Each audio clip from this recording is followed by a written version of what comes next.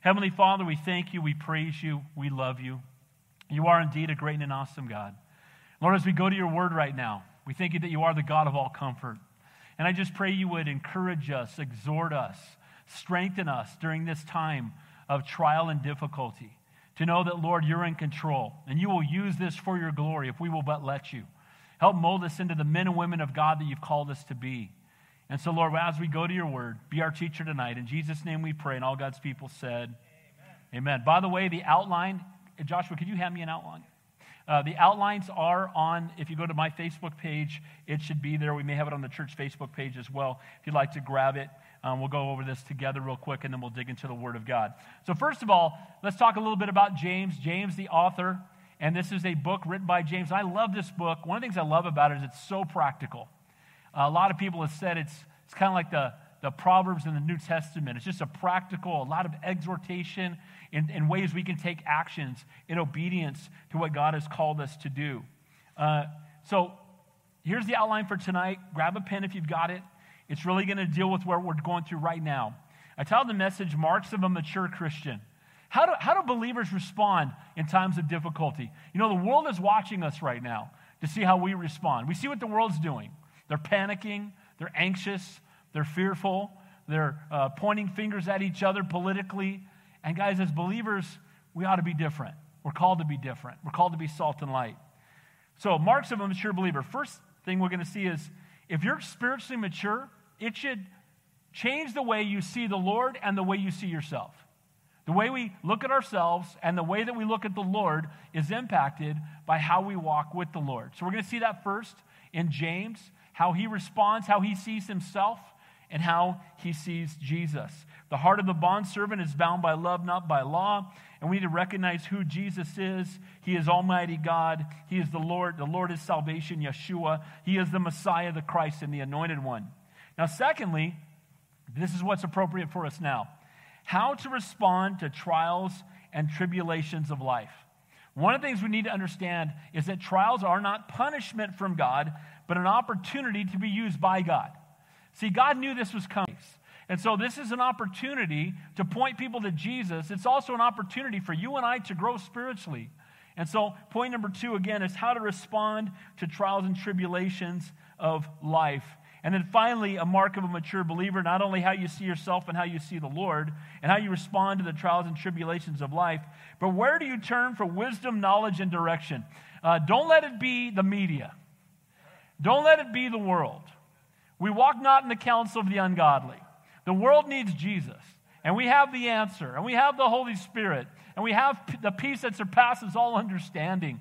And so my exhortation for all of us, if you sit around and watch COVID covering all day long, and you're just listening to what the world has to say, you're going to be panicked, and you're going to be fearful, and you're going to be anxious.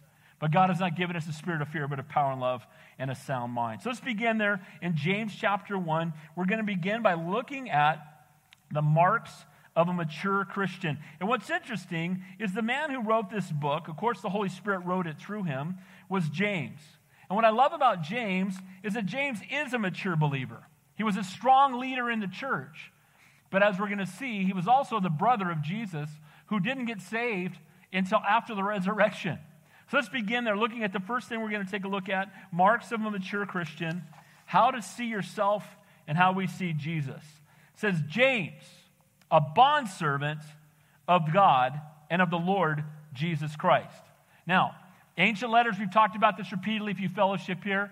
This is a letter written by James, and we're going to see in a minute, it's written to all the churches. Most of Paul's letters were written to a specific church or a region of churches. This is written to all believers, to all churches. And as he writes this, as he is reaching out to them, they always would introduce themselves at the beginning of the letter because they were written on scrolls. So they didn't roll it all the way down to the bottom. So right at the beginning, you find out who's writing it. And he says, James. Now, who is this James? Well, it's interesting that we see a sense of humility here right off the bat. Just by reading his introduction, because James is the brother of Jesus. And I'm thinking if you're the brother of Jesus, you might lead with that. Can I get an amen? But James doesn't do that. And this shows his humility. I think if I was Jesus, I'd be wearing a T-shirt that said, I'm Jesus' brother, right? I mean, it would be something that I would let everybody know. Well, James was a man who recognized that while he was the earthly brother of Jesus, he was really a bondservant of Jesus. And so I love James's heart here that he introduces himself not as the brother of Jesus, but of a bondservant of God and of the Lord Jesus Christ. Again, if you were writing the letter, if I was writing the letter, we might focus more on our physical relationship to the Lord. Now, the word bondservant, anybody who attends here knows what this is. The word's doulos, and it means somebody who's bound by love, not by law. It is someone who is a slave by choice.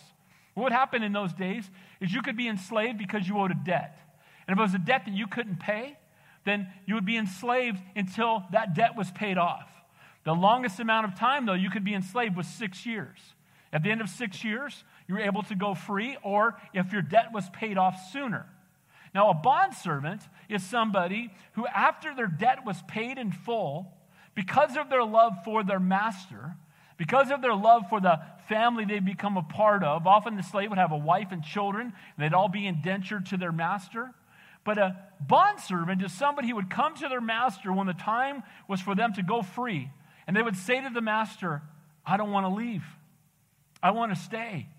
I want to be bound to you for the rest of my life. Bound by love, not by law. See, it was the law that people were bound to when they had a debt. But once the debt was paid, they were no longer bound. It's interesting, we know in Ephesians chapter 21, it talked about the fact that after 6 years, you would be set free. You became a free man. But as a free man, you could choose to follow the Lord. And what I love about James here, the example he's giving us, is something found in Exodus 21, verses 5 and 6. And what they would do, if you became an indentured servant, you would go down to the city square. And they would bring you out in front of everybody, and they would drive an awl through your ear. And it was interesting that awl would be driven into a piece of wood, and you'd have a big, piercing in your ear, showing that you were bound for the rest of your life. It was a choice that you had made to be, again, bound by love and not by law. And I love that picture because it's interesting that blood would be, through a piercing blood on the wood. Again, a picture of what Jesus Christ would do for us on the cross all the way back in Exodus. And so James refers to himself as, I'm a servant of Jesus. I'm not bound by law. I'm not even bound by blood. The fact that he's my physical brother, I'm bound by love. I'm a bondservant. I choose to surrender my life fully to the Lord. See, this is a man that God can use, a man who recognizes and is a man who walks in humility. So it's only men and women who walk in humility that can be used for the Lord. Very few things are more nauseating to me than someone who claims to be a Christian being arrogant and self-righteous. Matter of fact, when you look in the Bible, when you see Jesus getting angry, it's when he looked at people who were religious leaders who were self-righteous and arrogant. You know what? The mark of a spiritually mature man or a spiritually mature woman is a heart of humility. You know why we should be humble? Because when we look at Jesus, we recognize just how desperately we need him. He doesn't need us, we need him. And he is an awesome, a holy, a righteous, a just, and a faithful God. We get to be adopted into his family. That ought to bring us to a place of humility and brokenness before the Lord. I love how basically what he's saying is, you're my master. I love you. I want to stay. There's nowhere else I'd rather be. As Christians, that ought to be our heart. That, Lord, you're our master. I want to stay. And there's nowhere else I'd rather be. There's nothing the world has to offer. And you know what? When you walk with the Lord for any length of time, it truly is a get-to that we get to serve the creator of the universe. Now, sometimes some of these servants would not be bound to the Lord, or bound to their master in this case, because they were worried about what they had to give up. And a lot of times I'll witness to people about the Lord, and something I'll often hear is, well, I'll serve Jesus as long as I can keep partying on the weekends. I'll give my life to Jesus as long as I can keep sleeping with my girlfriend. I'll give my life to Jesus as long as and what will happen is they'll esteem physical pleasure and the things of this world as being more important than the Lord. And guys, when we humble ourselves, when we come to a place where we make the Lord first, by the way, when you give your life to Jesus, you give up nothing, you gain everything. What you give up is that which is perishing, that which is bringing harm to your life. And the mark of a spiritually mature believer is, Lord, you're more important to me than anything. And Lord, you can have my life. You can have all my stuff I'm living in your house, driving your car. That's your money in my bank account. And whatever gifts I have, whatever time and treasures I have, I want to use them for your kingdom and for your glory, not for my comfort. And we see that heart here in James as he refers to himself as a bondservant. Instead of recognizing who Jesus is and his incredible love for us, realizing in coming to him we give up nothing.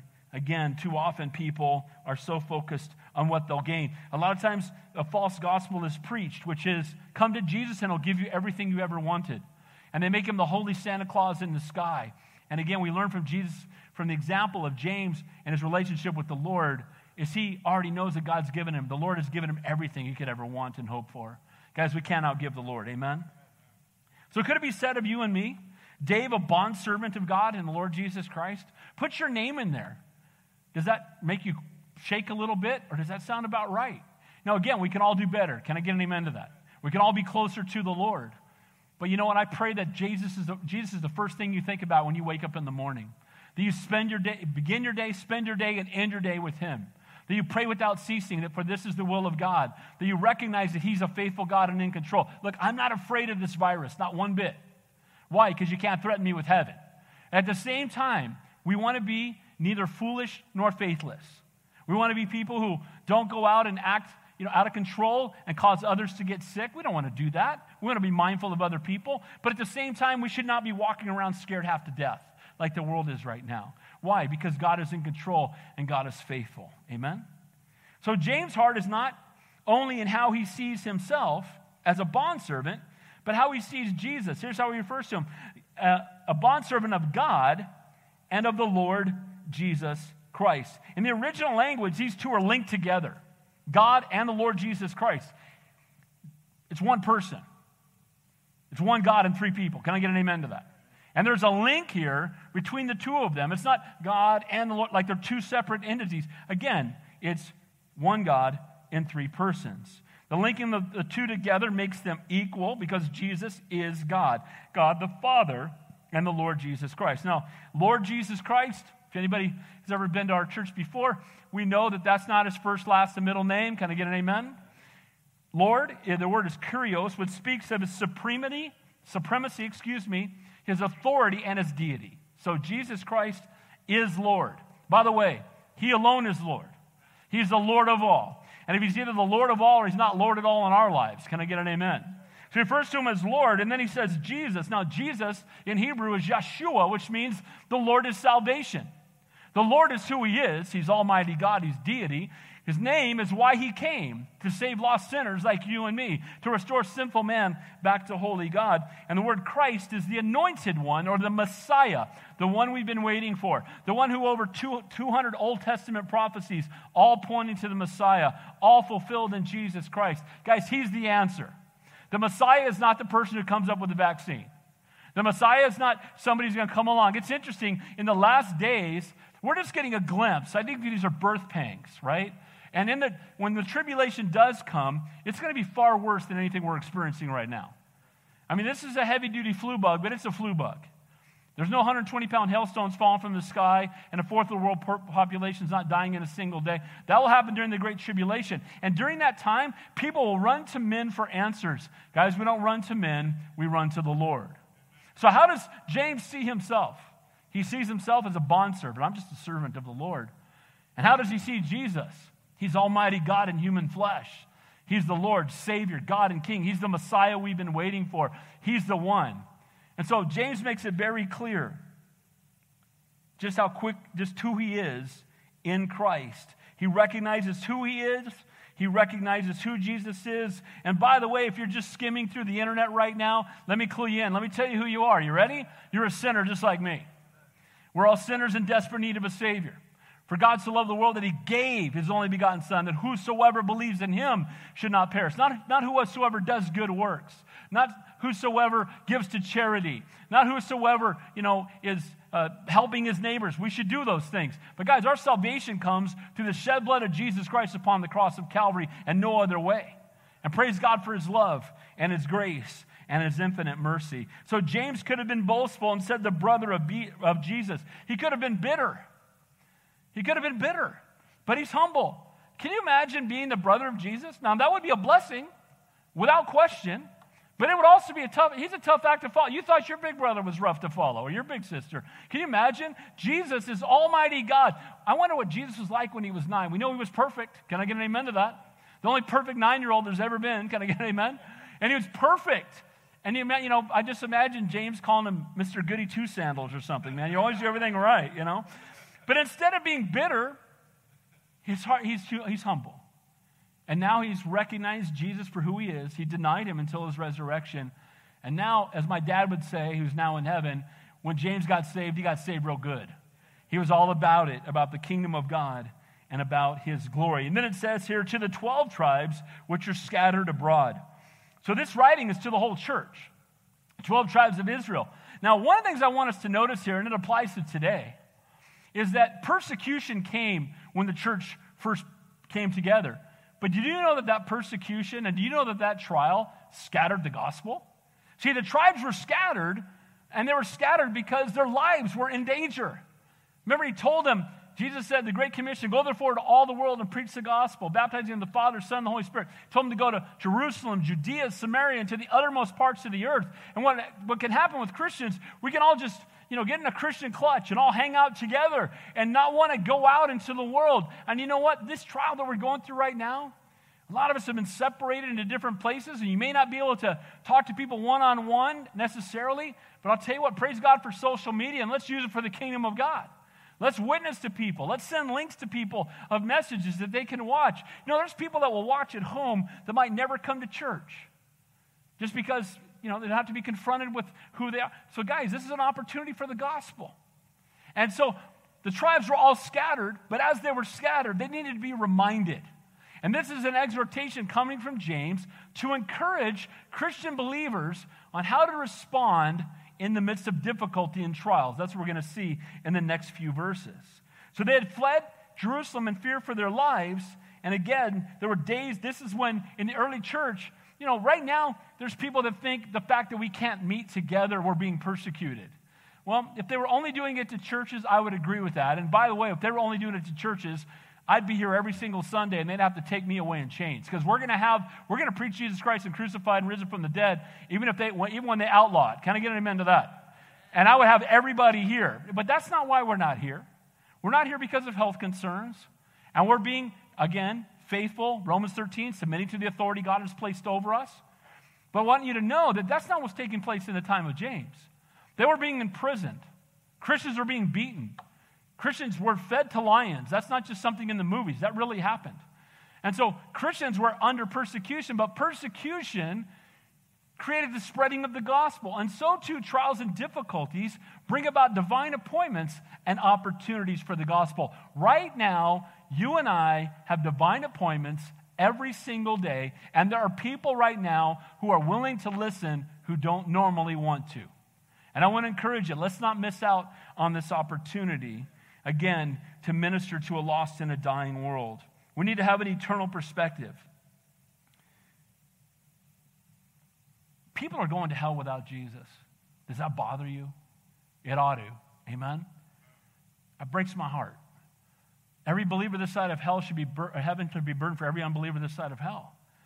And as Christians, we're not called to just keep it to ourselves. And we shouldn't be self-righteous. And we shouldn't look down on other people. We're just one beggar leading another beggar to the bread. Then he finally says, greetings. It seems to be a simple enough way to begin his letter. But again, note the context. It's written to those who are scattered abroad through persecution. The word greeting there, here's what it means. You ready? Rejoice. You've been scattered all over the known world. You're running for your life. And he writes a letter saying, rejoice.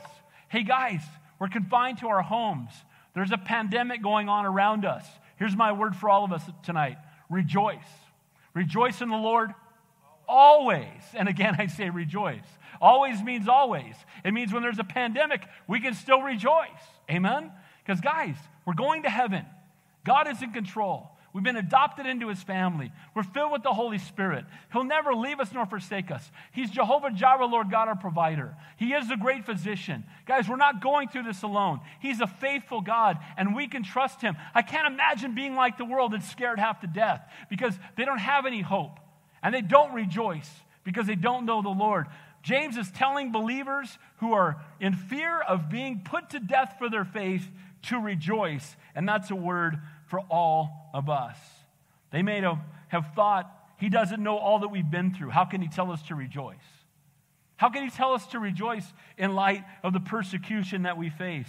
Well, the following verses are going to make it very clear that not only does he understand, but the Holy Spirit has given him an incredible perspective of their circumstances, and he's about to shed light on the fruitfulness that's produced by such trials. A lot of us have talked about this. A lot of the world's idols just fell apart in about a week, didn't they? You can't go to a football game. You can't go to a baseball game. You can't go to a basketball game. You can't go to the movies. You can't go to the bar. Planned Parenthoods are closed. Thank you, Jesus. And the reality is, a lot of things have been taken down. You know what that does? It's bringing people to the end of themselves. It reminds me of when, Elijah went in and was kicking down all the idols. He's taken them, and you know what? Praise God that a lot of these idols have been taken down. And now people are in a place where their attention can be on the Lord. And guys, we need to use this as an opportunity to point people to Jesus. So number one, marks of a mature Christian. How do you see yourself? We should see ourselves as humble, broken, and desperate. Bondservants. Amen? How do we see Jesus? He's Almighty God. He's the Lord. He's the Savior of the world. He's God incarnate. Can I get an amen to that? He is the Lord. He is our Savior. Point number two, how you respond to trials and tribulations of life. So, how does a mature believer, someone whose life is bearing fruit, who is growing in their relationship with the Lord, how should we respond in the midst of trials and tribulation? James is going to show us. Let's look there in verse 2. It says, "My brethren, count it all joy when you fall into various trials, knowing that the testing of your faith produces patience."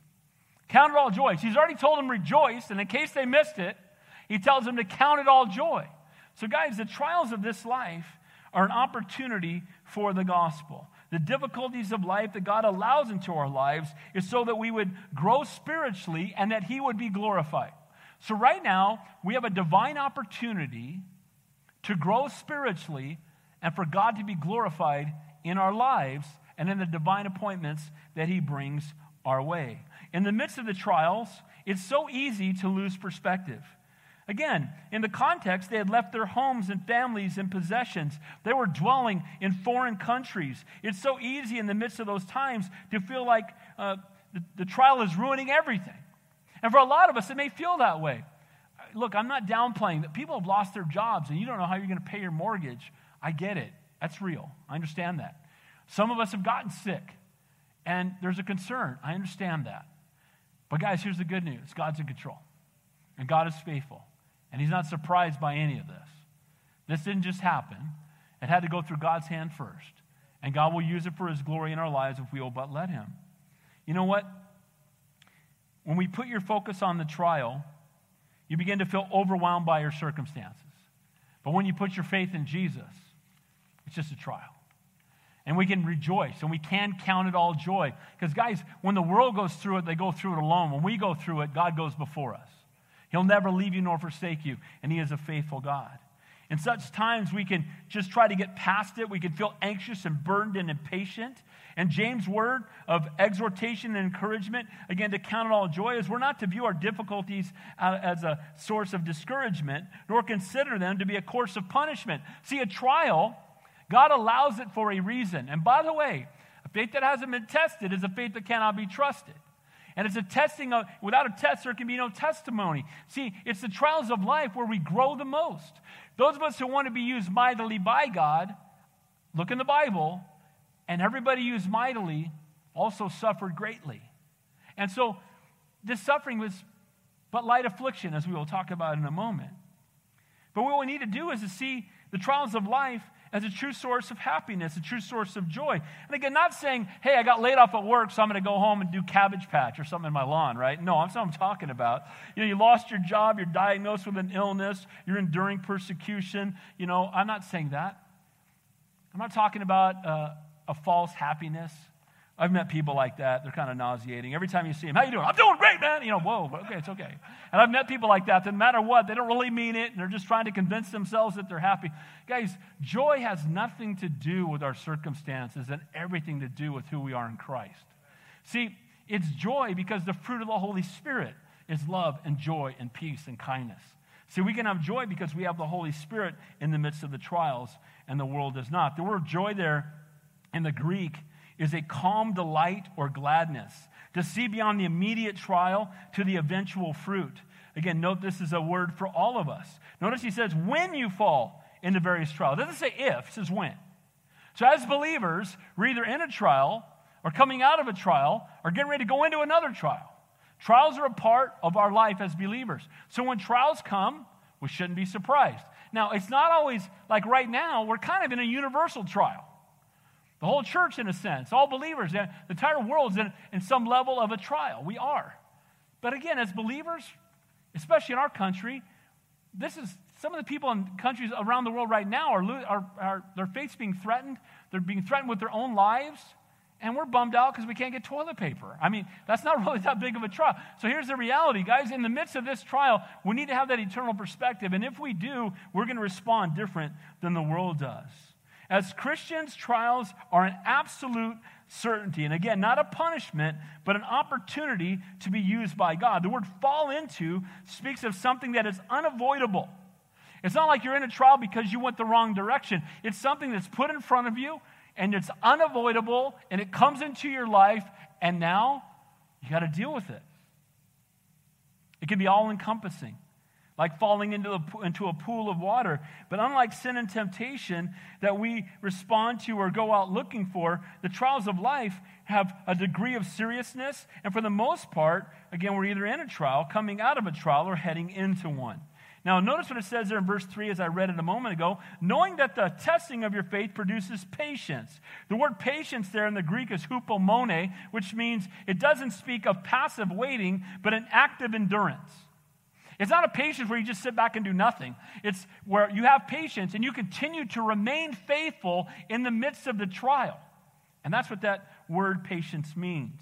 It's not the quality that helps you sit quietly in the doctor's waiting room as much as the quality that helps you finish a marathon. That's what this is talking about. So this patience is, by the way, if you quit on the first lap, you will never finish a marathon. Can I get an amen to that? And I'm like, I played football. I don't like to run unless I'm running to hit somebody or catch a ball or something. And the Bible even says the wicked run when no one is chasing them. So God bless you guys for running. But the reality is, I will never be able to run a marathon because I've run about 5 miles, the farthest I've ever run. And then I wondered, why did I do it? What was the point of that? But the point I'm making is, as believers, though, we're in a marathon. This is a lifelong walk with the Lord. And if you are easily blown off the track when you get a little bit weary, you're not going to have a life that's going to have a great impact for the kingdom of God. See, testing doesn't produce faith, but it reveals and refines it. See, when we're walking in faith, you find out, when that faith is put to the test, you find out who really has faith.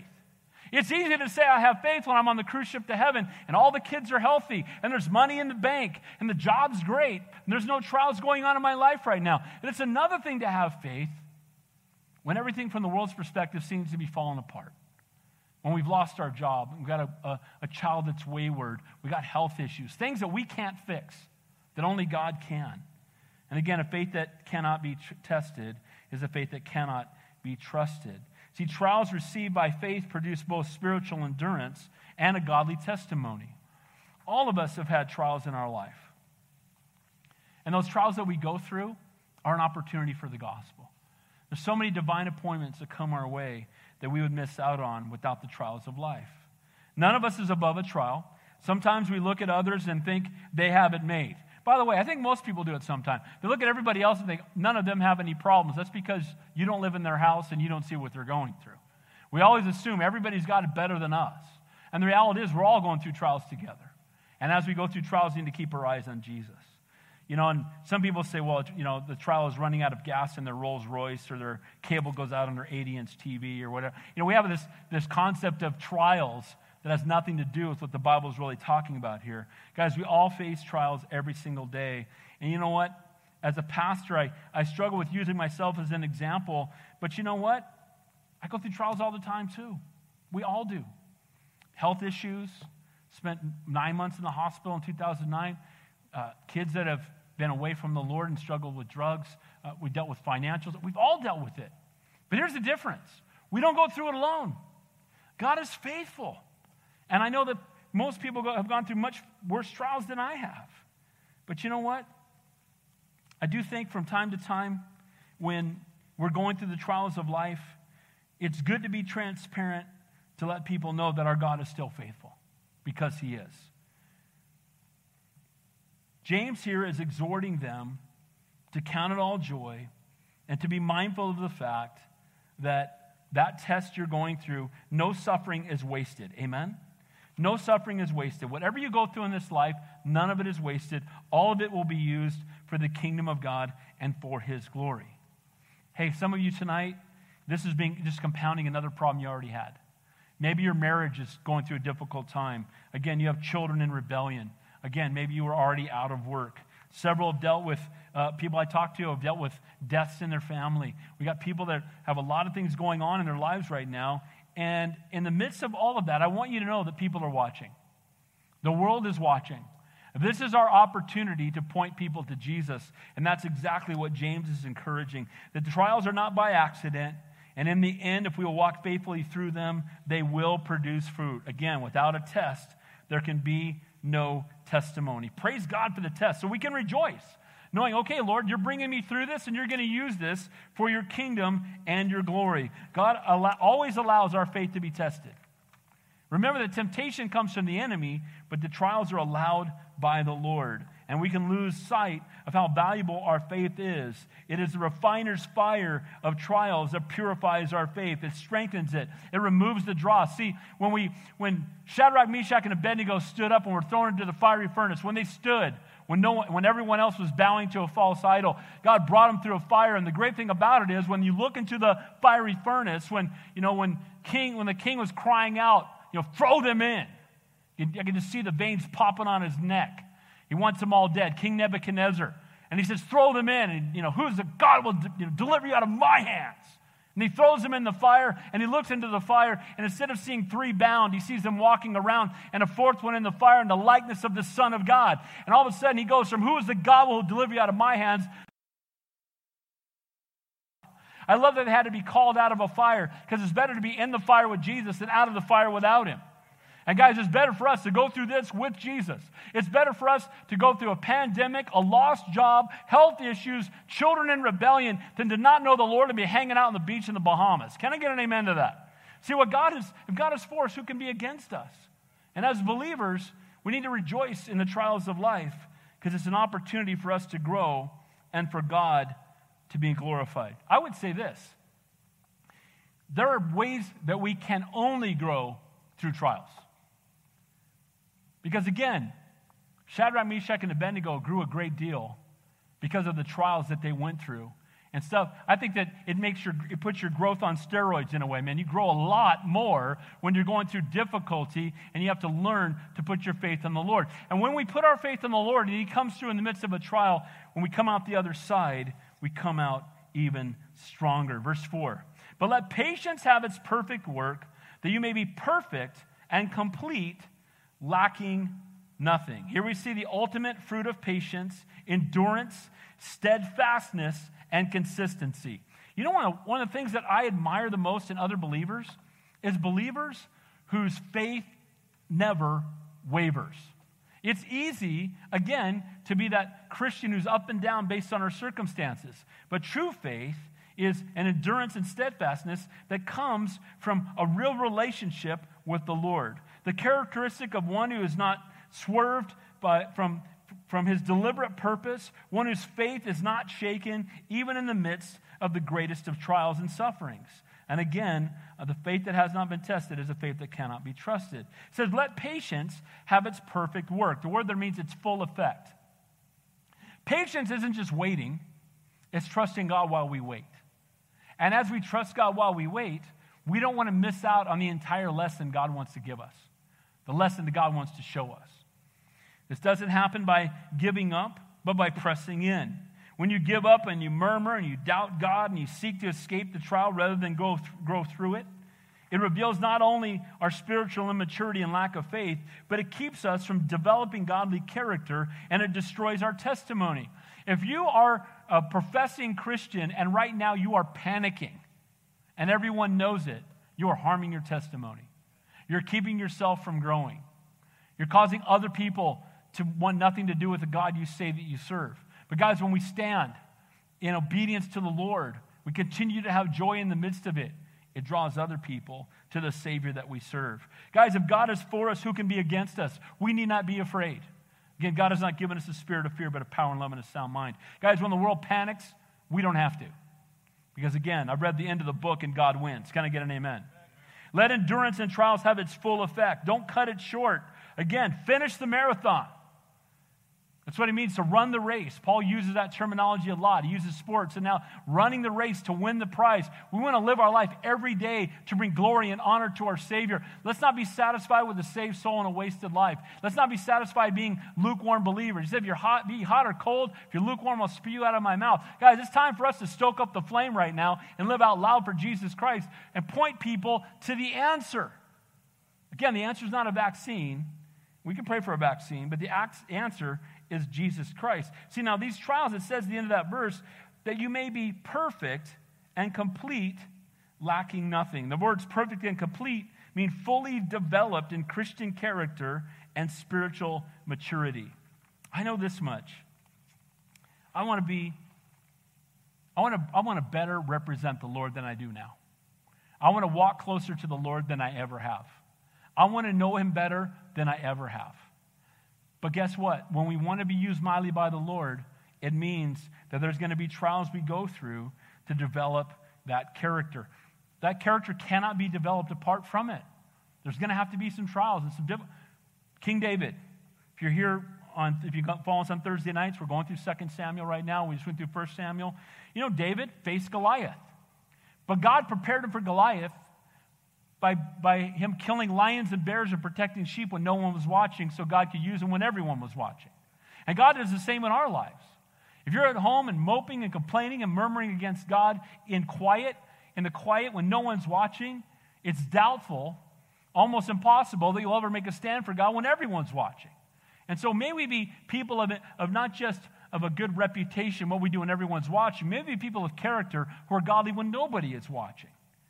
David ran from Saul. He hid in caves. He fought with the Philistines. Years of anonymity as a shepherd. And again, God was preparing him to be a king. Joseph, his own brothers, contemplated killing him. They threw him in a pit.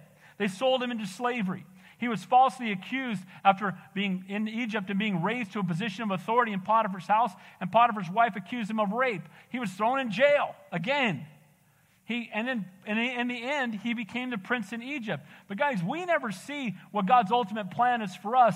Let's just be faithful right where we are and trust that whatever God wants to do in and through us is something that we certainly don't want to miss out on. Can I get an amen to that? Most detailed and graphic example, of course, is the Apostle Paul. I could read the whole list, a day and night in the deep, and scourgings often, beatings often, and famine, and all the things that he went through, along with everything that came upon him daily. Paul could be described as the greatest Christian who ever lived. And he's also a man who suffered more than almost any man who ever lived. One of the things that Paul said is this. This is one of my life verses. It's Acts 20:24. But none of these things move me, nor do I count my life dear to myself, so I might finish my race with joy and the ministry which I have received from the Lord Jesus Christ to testify of the gospel of the grace of God. See, deep character is birthed through trials. And notice that in the end of it, he says, none of these things move me because this was an opportunity. These are things that God used in my life. He spent a day and night in the deep, and then when he got out of the water, he got bit by a snake. I mean, wherever he turned, it seemed like more and more trials were coming. And he could have murmured with God, or he could allow God to use this to grow him. How are you responding to this pandemic? Are you murmuring? Are you complaining? Are you doubting God? Are you questioning God? Are you allowing God to use this to grow you spiritually? And are you looking for divine appointments and opportunities to be used for his kingdom and for his glory? I think of no greater example of lacking nothing. Again, a man battered, beaten, persecuted, imprisoned, yet his trials had developed such deep and godly character and eternal perspective that he absolutely lacked nothing. The word lacking nothing there means to fail or to be absent, to be destitute. So we're not in that place. We don't lack anything if we're walking with the Lord. When Jesus is all you have, you'll realize that Jesus is all you need. And sometimes we need to be brought to that place where the stock market's not where it was 3 weeks ago. There's people that are panicking about a lot of things that are temporary. And I'm not downplaying that that's not a trial and it's not difficult. And as believers, we should be ministering to each other, the people that are going through those trials. But in the midst of that, let's not miss out on the fact that God allowed it for a reason. One who has faithfully and patiently endured through great trials may have, from the world's perspective, lost everything, but having grown in spiritual maturity, having experienced times when the Lord was all that he had, it is then that we realize again that the Lord is all we need. You know, most of the time when you talk to people that have gone through great trials and you ask them if they could go back and skip it, the answer is always no. Why is it no? Because we would miss out on all the spiritual growth and opportunity to point up other people to the Lord. So how do you respond to trials and tribulations? Again, trials are not punishment from God, but an opportunity to be used by God. Again, a faith that hasn't been tested is a faith that cannot be trusted. We're to count it all joy, my brethren, when we fall into various trials. We should be rejoicing. Finally, where do you turn for wisdom? Okay, here we are. Some people are like, I don't know what to do. I don't know where to turn. I don't know where to go. And you're sitting there maybe in front of the TV all day watching some of which is ungodly counsel. The Bible says to walk not in the counsel of the ungodly. I encourage you, for every hour you watch COVID covering, spend 3 hours in the Bible. Can I get an amen to that? Seek first the kingdom of God, because he will give you the truth and the hope. So where do you turn for wisdom? There's no greater time to seek godly wisdom than when you're in the midst of a trial. Again, the fear of God is the beginning of wisdom. Run to the Lord, not to the world. Walk not in the counsel of the ungodly. Look at verse 5. If anyone lacks wisdom, let him tune into CNN. No, it didn't say that. It says, if anyone lacks wisdom, let him ask of God. Can I get an amen? We don't run to the world. We run to the Lord. We seek wisdom from God. The world has no wisdom. The world can have knowledge, but they don't have wisdom, because the fear of God is the beginning of wisdom. And so when we're in the midst of a trial, we can be educated about things going on around us, but don't put your faith in that. Put your faith in the Lord. I would venture to guess that the most often request I get, the thing that I deal with the most when I'm praying for people or counseling with somebody, almost always has to do with wisdom. What do I do? What choice do I make? Should I marry this person? Should I take this job? What does the Lord have for me? And that's a question that we all have from time to time. So how should I respond to the way this person's treating me? Which job offer should I take? Should I buy this house? How can I approach my lost family that won't listen to me? What should I do with my rebellious child? You know, ultimately, every one of these prayer requests is for one thing: wisdom.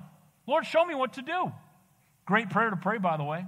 One of my favorite prayers, by the way, is, Lord, help. I pray it often. Lord, help. Lord, give me derision. My wife will say it to me all the time. I'll be in the living room. I'll say, Lord, help.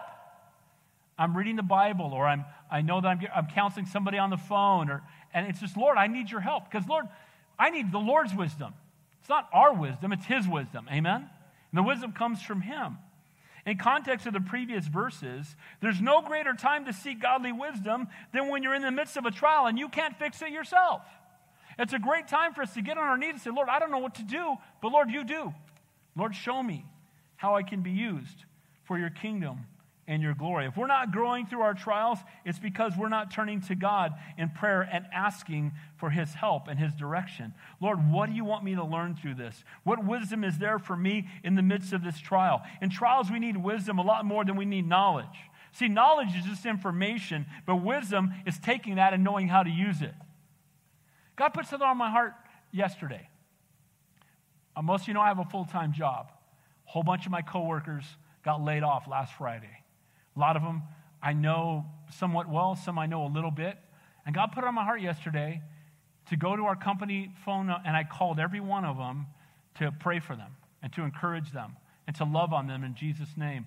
And you know what? Through a trial that we're going through, I had an opportunity to speak into some people's lives. And I did it because I love them and I care about them, because Jesus loves them. Just want to encourage them that God is still faithful and God is still in control. Can I get an amen to that? And we need to pray for those divine appointments. And I know I had nothing to do with that. The Lord is the one that put that on my heart. And then he brought about the divine appointments. And I don't want to miss those. And I know I miss them often when I'm so focused on myself and I take my eyes off the Lord and other people. It's been said that knowledge is the ability to take things apart, and wisdom is the ability to put them back together. Can I get an amen? And so people get puffed up on their knowledge, but true wisdom only comes from the Lord. So trials, almost by their very definition, are situations beyond our control, things that we cannot overcome by ourselves. And one of the many blessings of a trial is it forces us to turn to God, to seek his help, his wisdom, his direction, and his comfort. Again, the fear of God is the beginning of wisdom. A lot of times people only pray when they're desperate. We had about 5 times the normal number of people watch our service on Sunday. I wonder why that is. Because people are at home, they're confined, but people are also looking for answers. And a lot of people are being brought to a place of desperation. They're concerned, they're worried, they're fearful. And you know what? The place we should turn to is the Lord. And we need to continue to do that. Notice what it says here. If anyone lacks wisdom, let him ask of God. God should be the first place we run, not the last place. It should not be the last resort. Can I get an amen? I went to the bank, and then I called this person, and I sought out this answer, and then I went online, and then I went to Wikipedia, and I did this, and now I can't find, I guess I'll just pray. That's my last chance. Guys, he should be the first one we turn to. Amen? Pray without ceasing, for this is the will of God. And again, we should run to the Lord. Let him ask of God. The word in there in the Greek is to beg, to call for, to crave, to desire. When was the last time you craved being in God's presence? When was the last time you had such a deep desire to spend time with the Lord? When was the last time? Are we so distracted by life that we never have time to be still and know that he's God? To be in his presence? For a lot of us, we have to stay home. You have more time to spend with the Lord. The Lord or Netflix, choose one. Can I get an amen? Notice what it says here. It says, if anyone lacks wisdom, let him ask of God, who gives to all liberally without reproach, and it will be given to him. Now, this is a verse taken out of context. Notice in the context, he's saying, in the midst of trials, cry out to God. People will take this verse and say, see, you just got to claim it. You got to tell the Lord you want a Cadillac, and tell the Lord you want money, and it's all. And they make him the holy Santa Claus in the sky. You take a text out of context, all you got left's a con. That's not what this is talking about. It's saying in the midst of trials and difficulty, turn to the Lord. Ask of him, and he will take care of you. He will. He's a faithful God.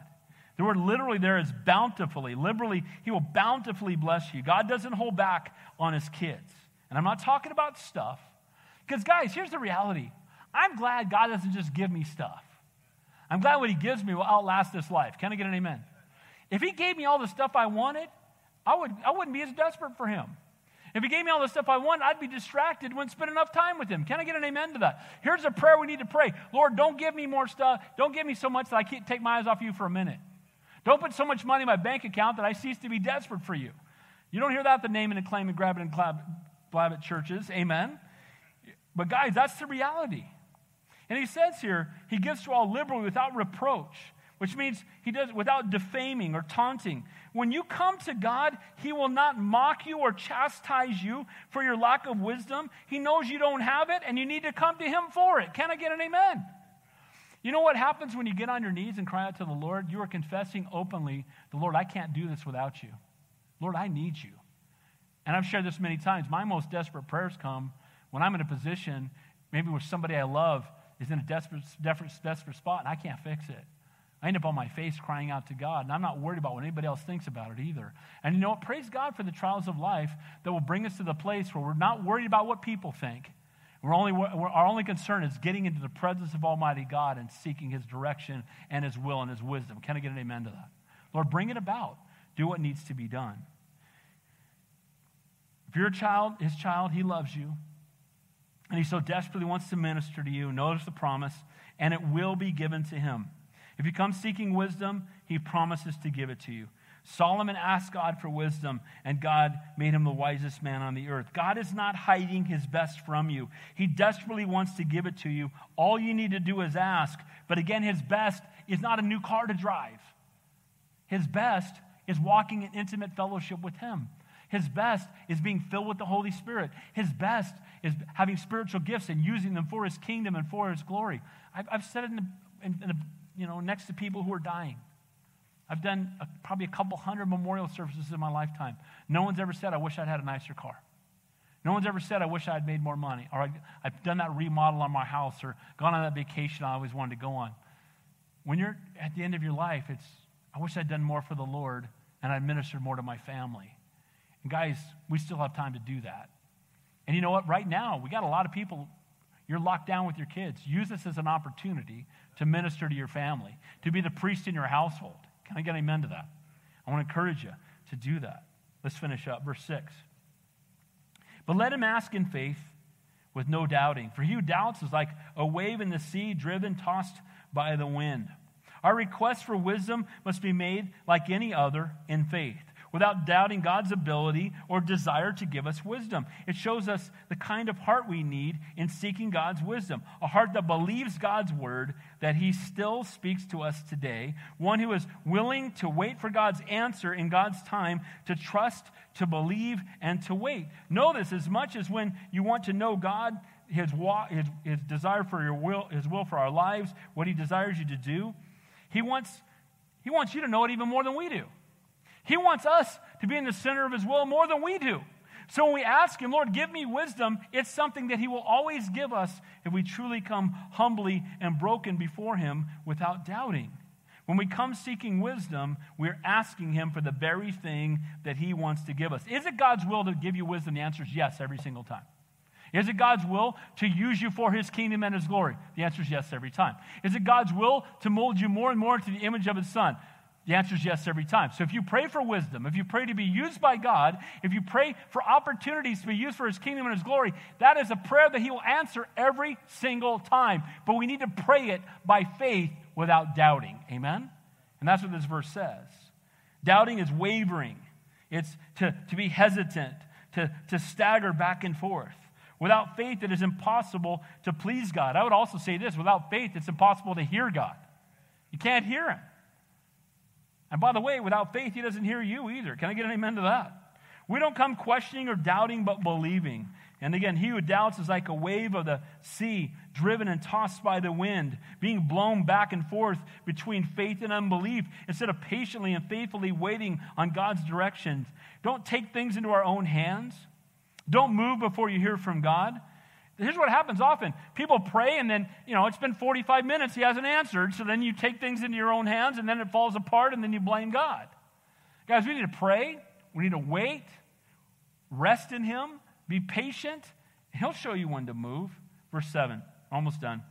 For let not that man suppose he will receive anything from the Lord.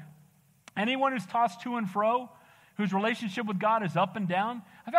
In the last week, I've probably had 10 conversations with people who used to attend here or I haven't seen in a while, and a lot of them haven't been in fellowship. And God is using this to get them back on their knees. God is using this to get them to go, whoa, I've read some stuff from Revelation. That sounds like this might be getting close. Amen. And the reality is that, praise God for whatever trial it takes in our life to get our eyes off of ourselves, off our bank account, off our comfort, and get our eyes back on the Lord to help us to quit being double-minded men or tossed to and fro. It says in Hebrews 11, but without faith it is impossible to please him, for he that comes to God must believe that he is, and that he is the rewarder of those who diligently seek him. See, we can come boldly before the throne of grace. Jesus is seated at the right hand of the Father. He intercedes on our behalf, and we can come boldly into his presence. Now, we don't command God. We don't tell God what to do. He tells us what to do. Can I get an amen to that? But we can come boldly. We don't have to come shy about it. We don't have to come doubting if he's God. We know that he's God. We know what his word says. His Holy Spirit lives inside of us. So we can come before him boldly and say, Lord, help. Lord, I need you. Lord, give me wisdom. I don't know what to do. Give me direction. Let's not be moved by our circumstances. Let's be led by the Holy Spirit. Amen? And that's the exhortation here. Faith is not stepping out into the unknown as much as it is obeying the Lord in what he has commanded us to do. Faith isn't just stepping out and trusting God will show up. It's when the Lord moves on our heart and we step out in faith. We know when God called us to plant this church, it'll be 7 years next month. When God called us to plant this church, I had never even been to this city before. We came here, we started a community center with a few people, and I know that God brought us here. And you know what? When you know that God brought you here, you can live it out by faith. Can I get an amen to that? God called us. God is for us. God, I was praying fervently because we were packing up that community center. We didn't have a chance to go. We had one room for children. I'm like, Lord, help. I don't know what to do. We've looked at places. Lord, help. And then he opens up a synagogue for us to meet in. See, our God is a faithful God. Amen? And when we pray, we step out in faith because he shows us what to do and we can obey him. We don't just say, well, Lord, bless this, and we step off a cliff. We obey the Lord, we spend time in his word, and we walk by faith, not by sight. God sees his heart, and he should know that God will not answer somebody who prays double-minded. Well, look, God, if you're really there, then that's not prayer. And if we don't have the Holy Spirit living inside of us, we've not been born again, the only prayer he's going to hear is a prayer of repentance. But once we know the Lord, we have intimate fellowship with him. We can pray without ceasing, and like Adam, we can walk with the Lord in the cool of the day. We can just be talking to the Lord all day long. And guys, my heart breaks for people that don't know that. Guys, that doesn't change by just going to church. You must be born again. Final verse. Let not that man suppose he will receive anything from the Lord. He is double-minded man, unstable in all his ways. Guys, when we waver between faith and unbelief, when we have enough faith to ask but not enough to believe or to wait. See, praying in faith but not being willing to wait is not really faith. You're double-minded. You're easily blown from one side to the other. A faith that hasn't been tested is a faith that cannot be trusted. See, when somebody really is walking with the Lord, their faith only grows through trials. Doesn't mean we don't have moments of doubt or questioning because we all have flesh. But again, the lack of stability in one's prayer life is a reflection of every aspect of your life. You want to know how you're doing spiritually? Check out your prayer life. Do you spend time in God's presence every day? Do you cry out to the Lord? Do you intercede on behalf of other people?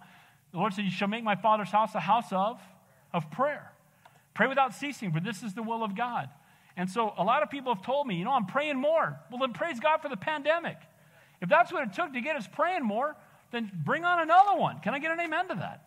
Because, guys, the reality is the greatest thing we can do is be in a place where we can't fix it, where we remain humble, broken, and desperate before the Lord, when we seek to do his will, when we're crying out to him constantly, and then as we seek his face, he gives us direction. He gives us divine appointments and opportunities to reach others with the kingdom, with the truth of the gospel.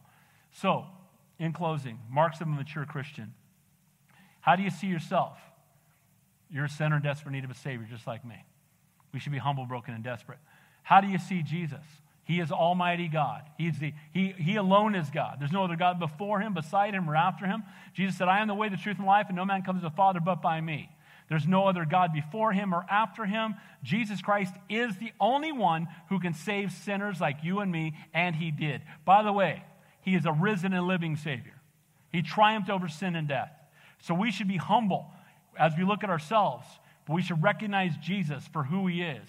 Almighty God, the King of kings, the Lord of lords, and the Savior of the world. How do you respond to trials and tribulations? If you're walking in spiritual maturity, you recognize it's not punishment, it's an opportunity for the gospel.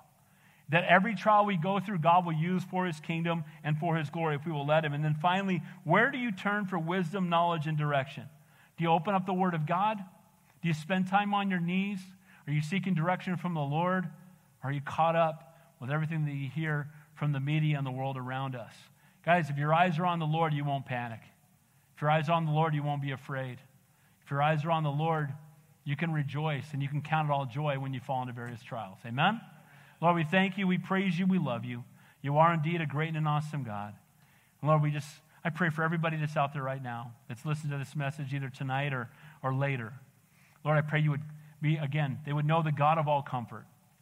That, Lord, we would be those who walk in humility. That we would stay humble, broken, and desperate before you. That, Lord, we would cry out to you.